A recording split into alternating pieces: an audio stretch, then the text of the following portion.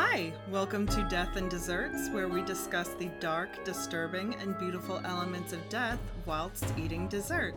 I'm Sana. Zaria is taking a much-needed break today.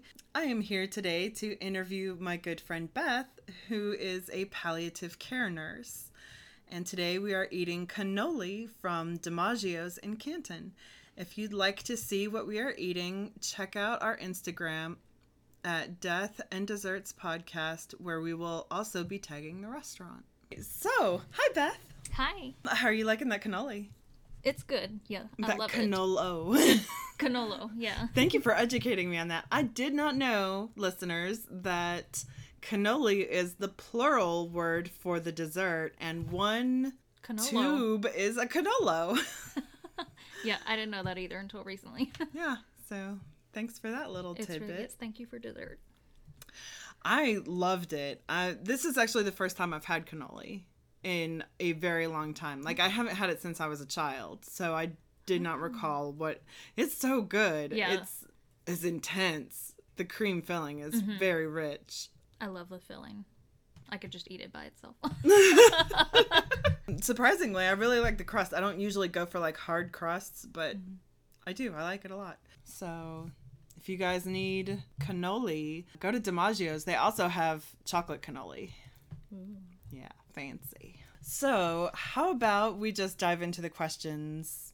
Okay. Tell me, what is palliative care? So palliative care essentially just means to like palliate or, make someone comfortable. And the way we use it nowadays, because it is actually a specialty, it's a newer specialty actually, it's used in conjunction with, your standard care, your regular curative care for any disease. And then we also try to help with the symptoms just to make someone more comfortable in the event that their regular treatment isn't already doing that. And then I think there's a question about hospice, so I'll get into that later. But yeah, it's about, making symptoms comfortable. Okay. So then it's in-home or hospital? Yeah, palliative care can be anywhere. And I mean, you don't have to have a specialist to do palliative care, but it is helpful. So it can be in home, it can be in nursing homes, assisted living, the hospital, whatever. Because it can be for something acute that's going on, something that's brand new and may go away. Or it could be for something that's happening within the course of a disease over the long term. Okay. So, yeah, here's the question you were talking about. What is the difference between hospice and palliative care? And I need to know this because I often, when you first got out of nursing school, I kept calling you a hospice nurse. And you're like, that's not what I do. I don't remember that.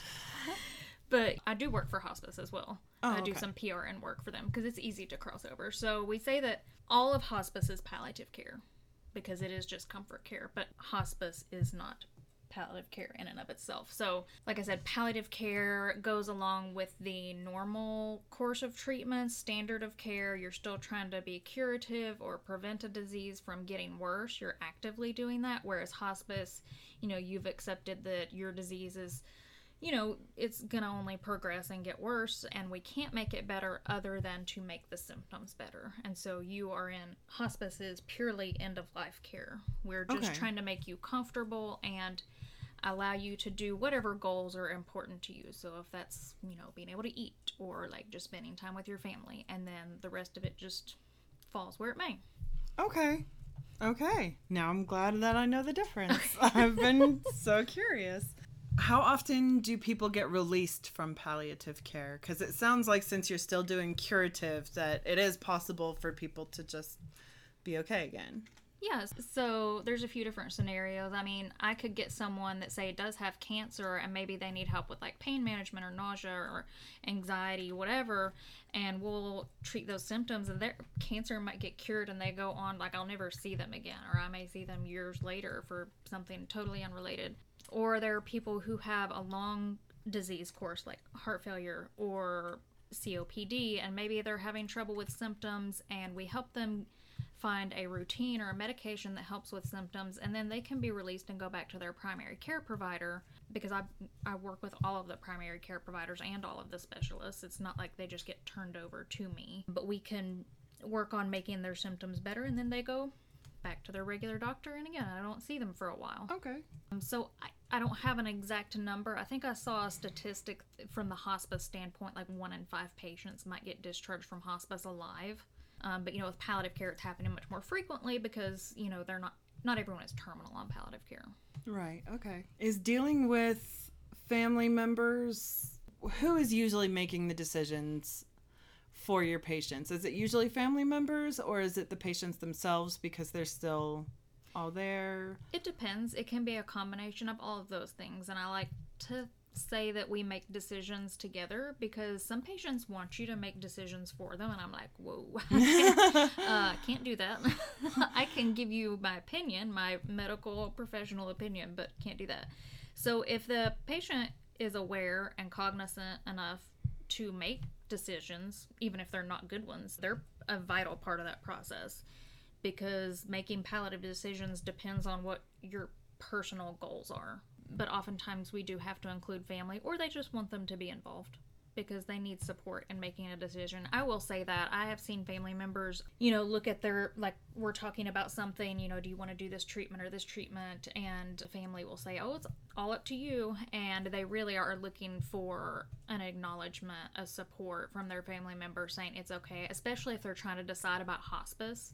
They're really looking for a family member to say, it's okay. Is there any kind of training in nursing school for that, or is it something you learn afterward to deal with the family and sort of like bedside manner and or how to deal with the families specifically, or just in doing palliative care?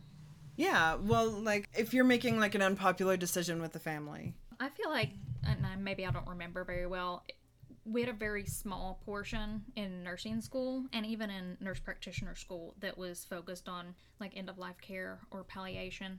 So it was very small, but I find that like the newer doctors and nurses that are coming out, that they're much more open to it and they seem to know more about it. So I don't know if the curriculum has changed over the years. Maybe somebody could weigh in on that from the listener's side. But there is training after you're a professional. Yeah. So yeah, for palliative care, you have to have 1,000 hours of training in palliative care before you can become certified. I'm not sure what it is on the hospice end. It's probably the same because it's usually the same agencies that are giving you those accreditations. So for like just nursing, and they do it for providers too, but there's something called ELNEC, which is ELNEC, which is the end of life. I think it's Nursing Education Consortium is the last bit.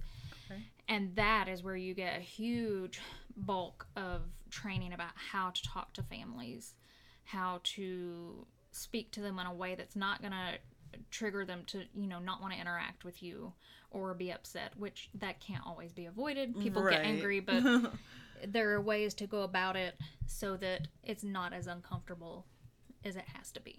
Well, I'm glad they teach you how to do that. Yeah.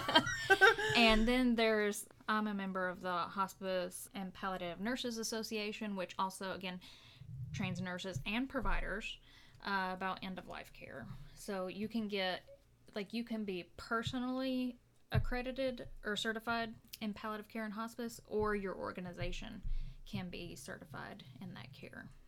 So how much of your current workload right now is for end-of-life folks?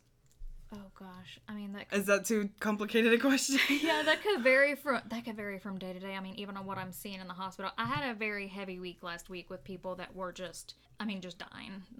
They really needed to be on hospice, and those conversations happen so too late, way too late. I am a real strong advocate for getting my palliative patients on hospice as soon as possible because there's more services, and they also transition better than patients who were never on palliative care.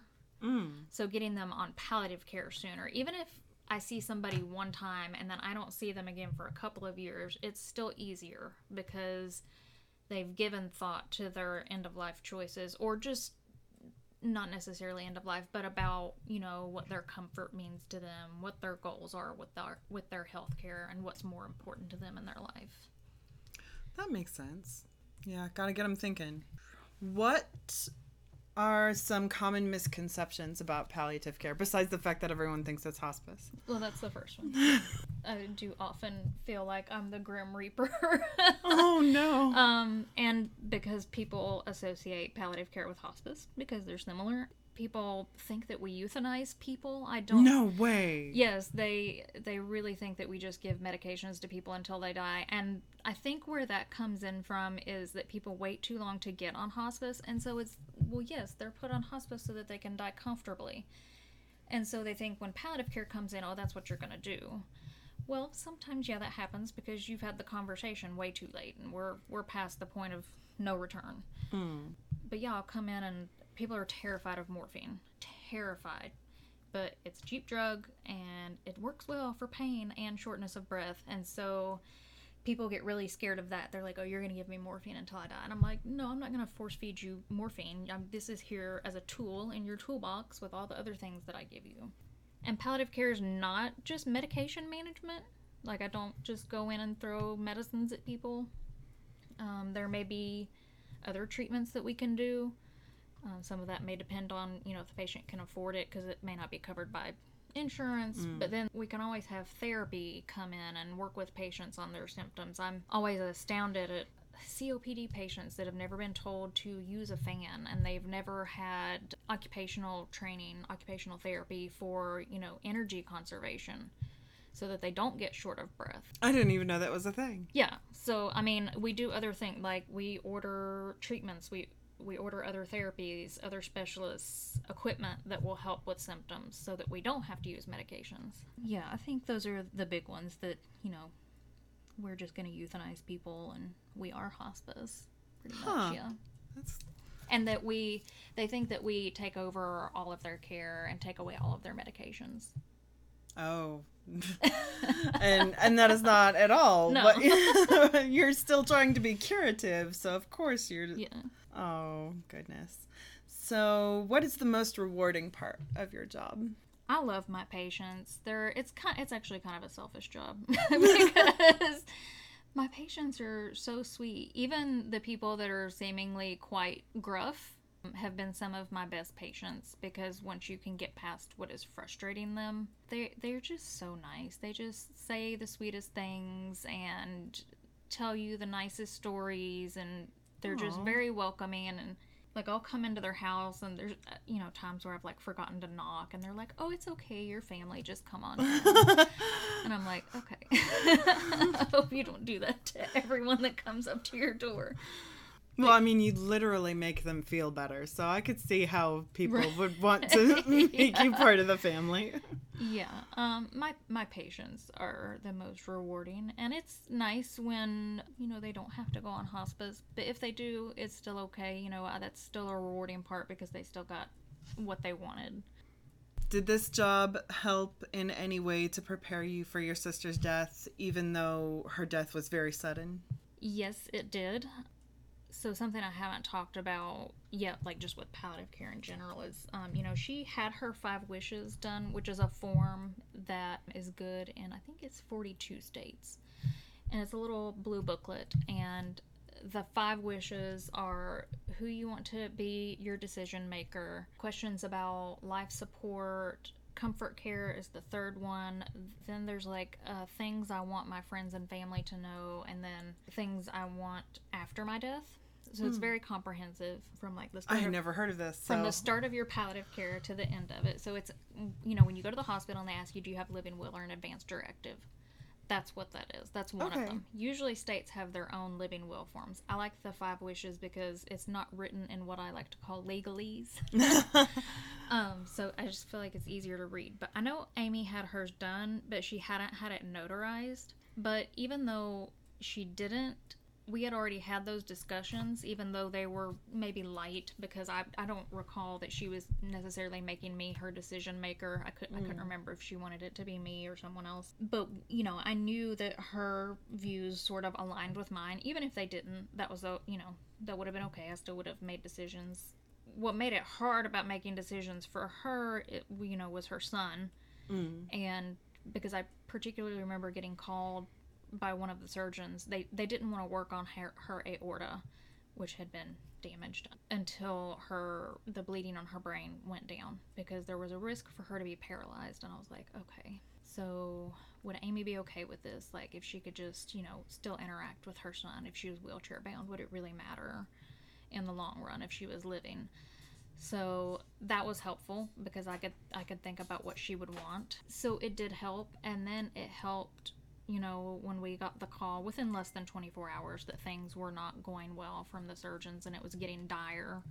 I was able to talk to my mom about, okay, well, these are the decisions that I feel like we need to make, because I'm not sure that the doctor is saying them, they're hinting at it, but this is what we really need to make, and we really need to make it very quickly. And I was trying to allow her to make the decision if she wanted to, because I had another sister that also died in a car accident over 20 years ago, so this is very difficult on her. But yeah, it did help because we had already had those discussions, and I knew, looking at the treatments that they were doing, it may have been different because I do work in a hospital, and I knew the medications that they were giving her, and the amounts of medications that they were giving her and how frequently were very high, and it wasn't working, so it was unlikely to get any better. So short answer, yes.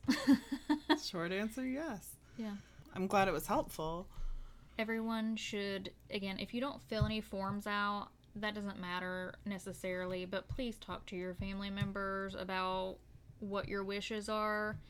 And you should look at the rules in your state about who will be your default decision maker if you don't make a living will or a healthcare power of attorney. Because I've had lots of patients that, they were still technically married, and so I had to ask this person that they're separated from, Oh, gosh. Yeah, that happens a lot, actually.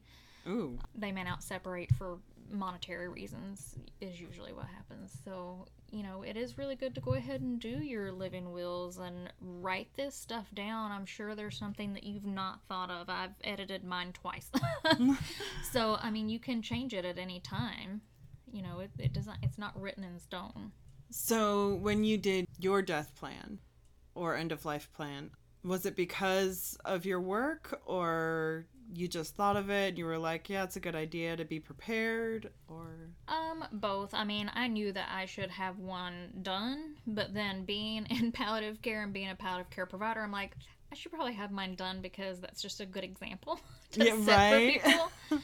And you can give people advice on how to do it. Yeah.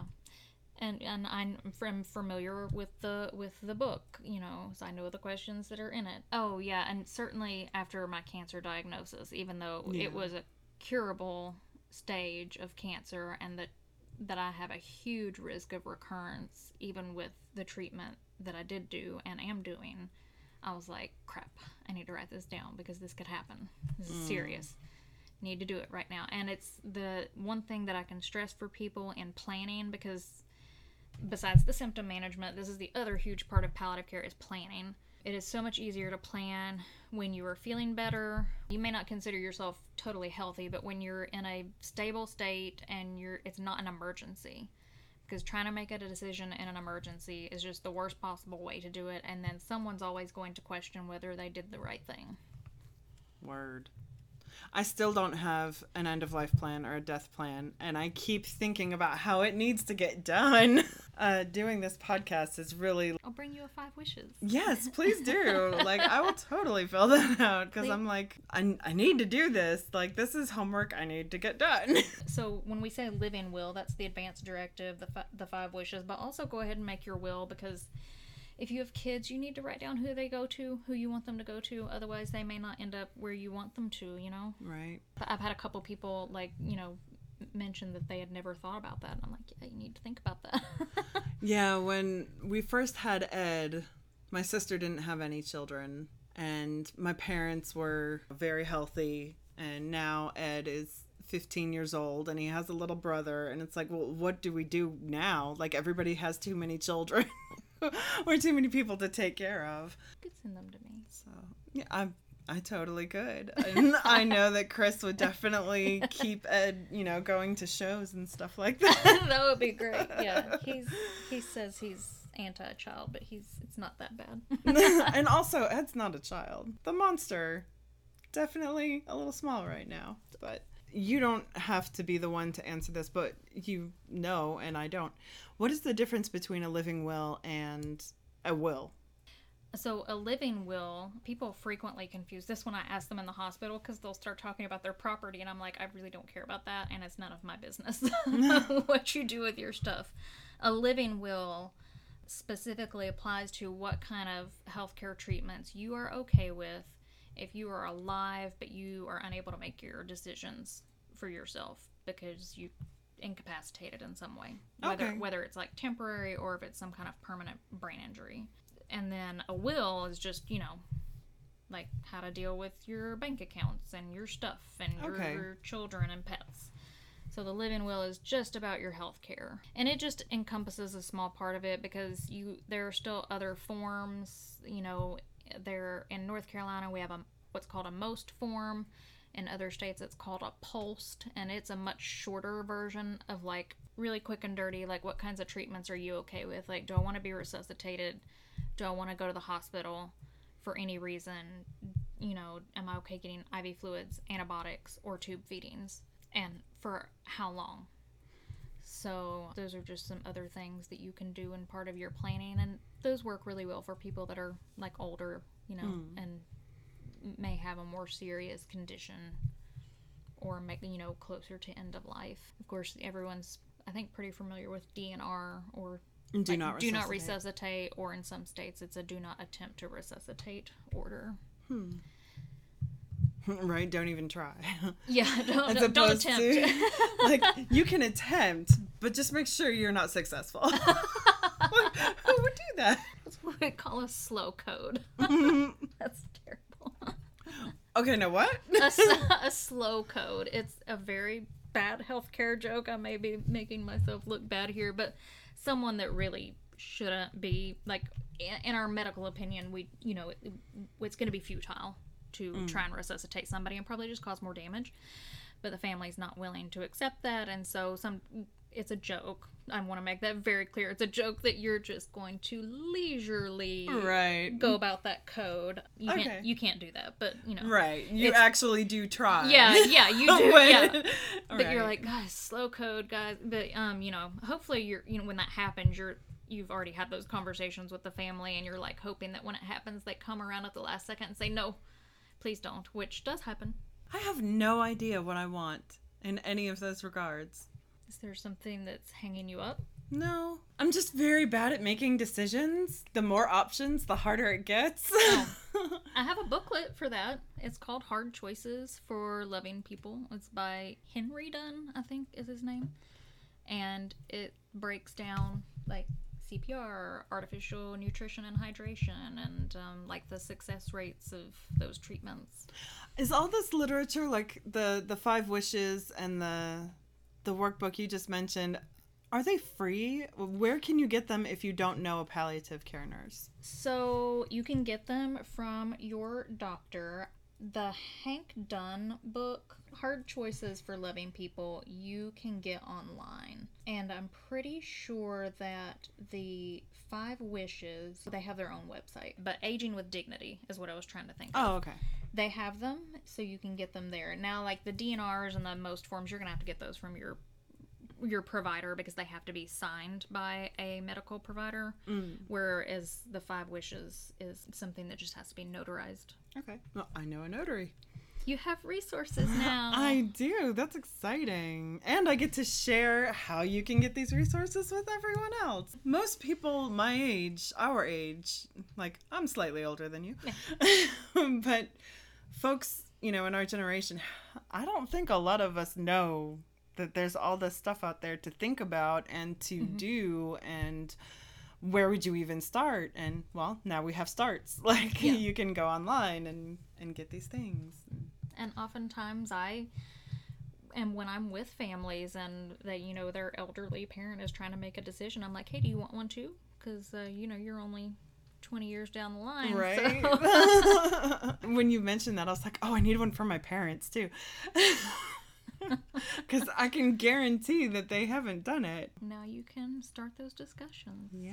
I mean, they don't want to have those discussions, but we all have to have these discussions. Nobody wants to have them. Yeah, well, Zaria and I are trying very hard to become part of the death positivity movement. And part of that is taking stigma out of the hard conversations and stuff like that, and encouraging the hard conversations. So that's another reason we're doing this, is to spur people into having those conversations and letting them know that there are resources for them and templates to have these conversations with. I mean, I've literally done consults in the hospital where people just wanted information on, like, a 5 wishes. And our hospital specifically doesn't have a... Well, we did just hire a social worker, but we didn't for a very long time. But oftentimes it's just a social worker that will just bring you the information. So, I mean, you can ask your local provider, specialist, your primary care, whoever, if they have those resources, or somebody that can go through it with you. Yeah, I feel like it would be helpful to have somebody go through it with you instead of somebody just, like, toss it at you in the hallway and be like, there you go. Or downloading it off the internet. Maybe there's like a tutorial on YouTube or something. Hell, there probably is. Oh, maybe. I don't know. Alrighty. I totally forgot to do death trivia. Oh, since we're talking about end of life care, would you want something like about like a symptom at the end of life? Like what kind of symptoms? So, I mean, everyone's, you know, like familiar with a death rattle, and there's actually a timeline. Okay, no, you need to describe death rattles, because somebody else, it was the thanatologist, Cole Imperi, talking about death rattles on ologies, and it was not what I thought at all. So please, describe death rattles to us. So a death rattle can happen in anyone that's actively dying, in the stage that we say actively dying, but... I mostly see it in people that have some sort of like heart or respiratory disease, and it's just an accumulation of secretions. So they're not able to manage their own secretions, like you normally swallow your own saliva and all of that, and they can't do that. So we have to kind of dry it up for them, and it will sound very gurgly, very rattly. It's very loud a lot of times, and it's very distressful for family members. Most of the time, it's not actually distressful for the patient. So a lot of times that symptom that we're treating is because of the family, not because of the patient. But we also don't want people to feel like they are drowning, because they can't tell us how they feel when they're actively dying usually, because that is probably the second biggest concern that people have surrounding dying, is they don't want to feel like they're drowning. Interesting. The first one is pain. Right. I mean, that makes sense, because drowning is very panic-inducing. So, yeah, nobody wants to feel that when they're dying, if they have the choice. Okay, now I'm curious. What other symptoms you got? So, of course, people can experience pain at the end of life if they've never had pain, and some people don't ever have that. I mean, it's just normal stuff like anxiety, shortness of breath, I should have said, rather than actual, like a death rattle. Because you can actually, that's different. The noise is what we refer to as a death rattle, but you can actually have shortness of breath that's associated with it. Mottling is a big one. People will have cool extremities, but mottling specifically is where blood is pooling in, like maybe your backside or your feet or hands from where you've been in a position for 1 or 2 hours. We try to turn people often, but the blood just pools because your body's not circulating it as well as it should. And there is a phenomenon that I cannot remember the name of right now, and hospice nurses are going to come after me, but it is it looks like a deep tissue injury or a bruise, and it happens on your bottom, and it looks like a big butterfly, and I wish I could remember the name of it. But, okay, we got to Google that. I'm just because that actually happens within a very specific time frame before death. Really? Yeah. Oh, it's called a Kennedy ulcer. A Kennedy ulcer. Yeah, I guess some people call it a death sore. I've never heard of that. And when does it happen? So I think it's within like the last 24 hours of death, which is usually also when your death rattle is going to occur, but not always, because I have heard people have that for days. Not everything is hard and fast in palliative care, and they don't know what causes the Kennedy ulcer. So when you see that, when you're turning somebody over, hours. You're like, okay, this is it. Yeah. Okay. Because I've always been curious how people know when it's coming, and I guess that's... Yeah, if there's symptoms to look for, then you can like start calling everybody and be like, hey, it's time. Yeah. And people may start breathing very rapidly, which is why we use morphine to sort of slow that down and calm that down. And in terms of vital signs, you might see low blood pressure, high heart rate, low oxygen. I mean, if you're able to monitor those things, and if you are wanting to monitor those things, because, there's not often a point if someone's just being made comfortable. Well, this has been fascinating. Cool. I didn't know I was going to be able to give you so much info. I'm delighted at all the info that you've given me. Yeah, we did an interview with a death doula, and she said how closely she worked with hospice and stuff like that. And I was like, I know a hospice. No, she's not a hospice nurse. Yeah, funnily enough, I've never actually been a hospice nurse. But you've had to, there's a lot of overlap. Yeah. But I knew this was going to be a great interview. Because I'm on call right now. I totally believe that. Oh, the life of nurses on call, man. That sucks. At least I don't have to go anywhere. Oh, really? Like they just call you and you just answer it over the phone? Yeah, I just give orders over the phone. Oh, nice. I used to make rounds at our homestead where we had inpatients, but since that was taken away or stopped, whatever, I don't know what to call it. We don't have it anymore. We don't have to go do that.